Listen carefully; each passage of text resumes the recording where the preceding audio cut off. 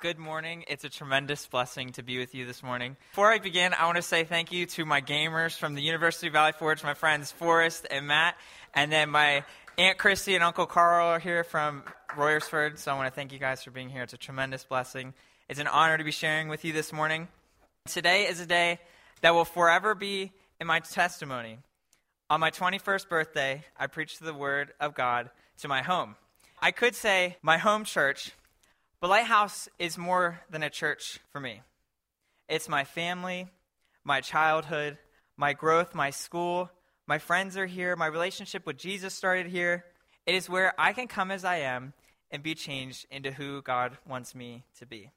Not all of us are blessed to have such an amazing church.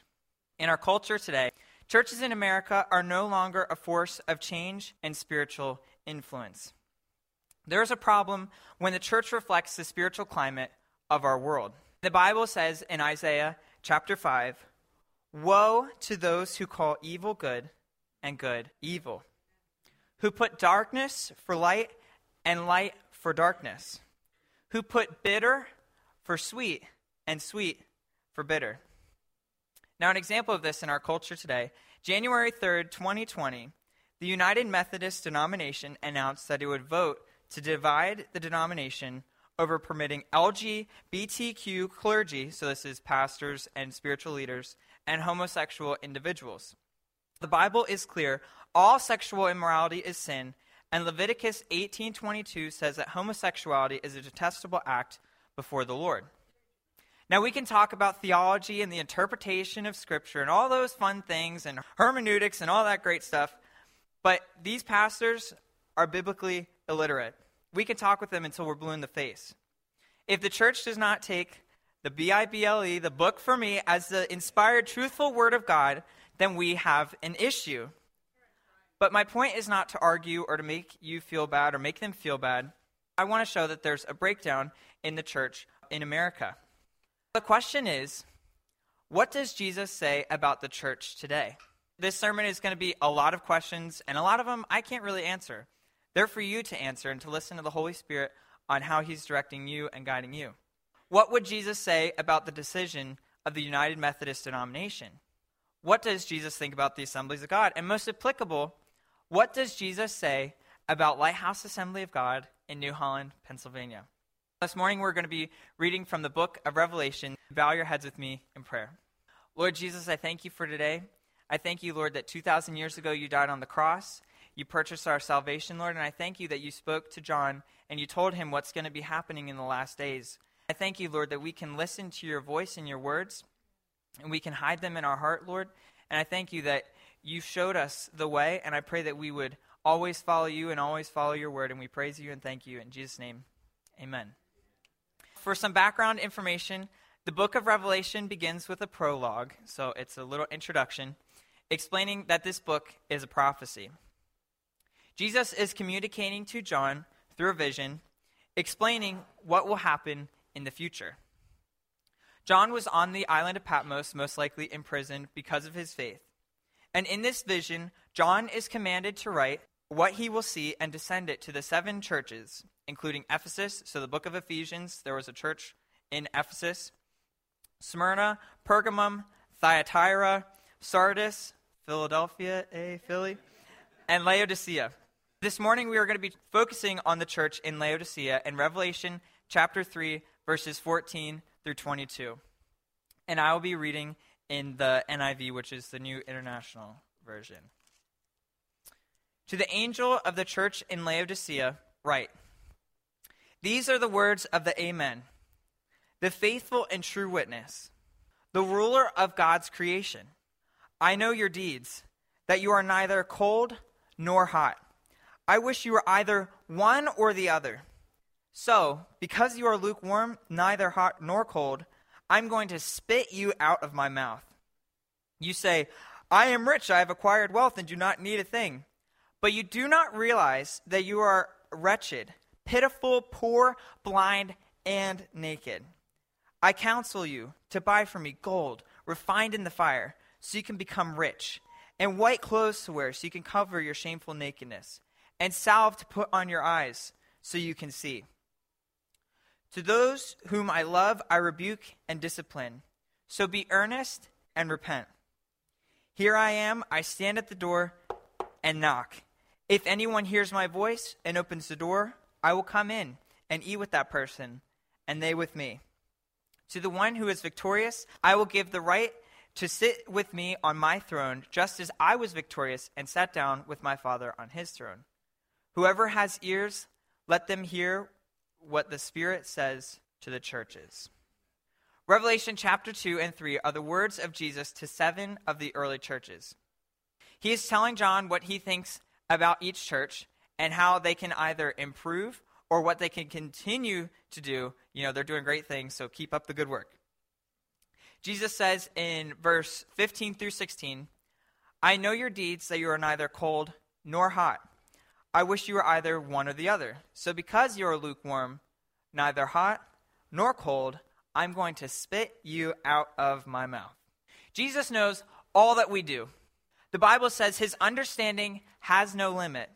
He knows the secret of our hearts, and he even knows the number of hairs on our heads. Some of us more than others. There's nothing that we can hide from the Lord. He sees our outward responses, how we respond to our bosses, our coworkers, our friends, even our enemies. But beyond our external outward interactions, he can see and he knows our inward thoughts, intentions, motives, and heart. The Bible says, death and destruction lie before the Lord. How much more do human hearts? And when Jesus cast out a demon in the book of Matthew, the religious leaders accused him of casting this demon out by the power of Satan, but Jesus knew their thoughts. Jesus knows our deeds, our thoughts, and our heart. But what does he mean, neither hot or cold? Usually, it's assumed that Jesus would prefer for us to be spiritually on fire, praising the Lord, all that fun stuff, rather than having like a attitude in our spirituality. The city of ancient Laodicea in current-day Turkey was a city that pridefully boasted of their resources. So they thought they had it all together. But the one thing that they lacked was clean drinking water. An excavation of that city's terracotta pipes reveal thick lime deposits, which suggests heavy contamination in the water supply. So this city, this ancient city, had to pipe in all the water, and by the time it reached the city, guess what? It was lukewarm. Unlike cold water, which satisfies thirst after you're running or you're playing ball or something, you don't walk in and ask, hey, can I get some warm water? Or you don't ask for lukewarm water. You want some cold water. You want something to satisfy you. But when you're taking a bath or a shower, you don't want cold water. You want warm water. So both of these are good in their specific circumstance, but lukewarm water is just kind of gross. Commentator Craig Keener suggests that the church had become prideful just like their neighbors. This isn't what Jesus wanted. Keener writes, in today's English, he is telling the self-satisfied church, this prideful church in Laodicea, I want water that will refresh me, but you remind me of that water you always complain about. You make me want to puke. That's pretty crazy. The church's pride left a bitter taste in Jesus' mouth. Now, Keener continues. Jesus' challenge to the Laodicean Christians, self-sufficiency, so their pridefulness, reminds us how readily we as Christians absorb the attitudes of our culture without pausing for critical reflection on this behavior. We can say that this statement applies to the Methodist Church. They've allowed our American culture to affect and change the beliefs of the church. Again, referring back to Isaiah chapter 5, woe to them who call bitter sweet and sweet bitter. Jesus continues in verse 17 through 18. You say, I am rich, I have acquired wealth, and I don't need a thing. But you do not realize that you are wretched, pitiful, poor, blind, and naked. I counsel you to buy from me gold refined in the fire, so that you can become rich, and white clothes to wear, so you can cover your shameful nakedness, and salve to put on your eyes, so you can see. The things of this world, status, money, sex, drugs, alcohol, fame, any other thing that you can imagine will never, ever, ever be able to satisfy your heart. It might satisfy you for a while, but eventually you'll become more dissatisfied than ever. It's funny, the things we do almost become our identity. We become blinded by these worldly pleasures. The only thing that will ever be able to fill this void in your heart and in your life is Jesus Christ and the love that he has for you. Jesus has the best for you today. He's not selling old, rusty, dirty objects at a yard sale. As the scripture says, he is selling pure gold refined in the fire, the most pure gold, pure white clothes, and healing for your heart and mind. Even Kanye West raps, "We have everything we need in God." Jesus is telling the Laodicean church and us today, you can't rely on yourself or even those around you. Even though you don't understand it, you have to rely in me. Jesus says in John chapter 15:5, which is one of University of Valley Forge's spiritual pillars, "I am the vine and you are the branches. If you remain in me and I in you, you will bear much fruit. Apart from me, you can do nothing." Are our lives bitter to Jesus? Is our church bitter to Jesus? Are we following our culture, or are we fully devoted, serving and relying in Jesus? Let's continue in verse 19 through 20. Jesus loves us and he is calling us to a life greater than the present. In verse 19, "Those whom I love, I rebuke and discipline. So be earnest and repent. Here I am, I stand at the door and knock. If anyone hears my voice and opens the door, I will come in and eat with that person, and they with me." The Bible says that God is love in 1 John 4:8. God loves us so much, even when we make mistakes, even when our lives are bitter to him, he cares for us. Romans chapter 5 verse 8 says, "But God demonstrates his own love for us in this: while we were still sinners, Christ died for us." And John 3:16 says, "For God so loved the world that he gave his one and only Son, that whoever believes in him shall not perish, but have eternal life." God has demonstrated his love for us in the life, crucifixion, death, and resurrection of Jesus Christ. No matter what we've done or who you are, because he loves us so much and because he sacrificed himself for us, he rebukes and corrects us to make us more like him. Let me repeat that. Because he loves us, he rebukes and corrects us to make us more like him. The Holy Spirit will speak to our hearts. And you know that feeling when you've done something wrong and you have that guilty feeling? The Bible says that he has written his law on our hearts and in our minds. That's the Holy Spirit speaking to you when you've messed up or when you've fallen short. But he gives us the ability and the opportunity to be earnest and to repent. 1 John 1:9 says, "If we confess our sins, he is faithful and just and will forgive us all of our sins and purify us from all unrighteousness." Today, the Holy Spirit might be calling you. He is calling our church. He wants to be a part of our everyday lives. "Here I am, I stand at the door and knock. If anyone hears my voice and opens the door, I will come in and eat with that person and they with me." Will you allow the Lord to work in your heart? Collectively as a church, as Lighthouse Assembly of God, will we allow the Lord to move in our services? Will we allow the Holy Spirit to convict us, to lead us, to guide us? Or will we just continue to do the same old things just because it's what we do? What happens if we follow and serve Jesus? Verse 21, if we follow Jesus and accept his discipline, it says in verse 21, "To the one who is victorious, I will give the right," not just the opportunity. It is yours. It will be your right to sit with me on my throne, just as I was victorious and sat down with my Father on his throne. Whoever has ears, let them hear what the Spirit says to the churches. One day, Jesus is coming back for his church. From every nation, tribe, people, and language, we will be standing before the throne and before the Lamb. We will continually worship Jesus for all eternity. There is also coming a day of judgment. And it says in Revelation chapter 20, verse 12, the dead were judged according to what they had done as recorded in the books. If we have Jesus in our heart, we will be restored in our right to our glorified state, and we will rule again with Christ, as it was intended in the Garden of Eden in Genesis chapter 1 through 3. The question is, will we heed the words of Jesus? We finished our passage with this encouragement. Whoever has ears, let them hear what the Spirit says to the churches.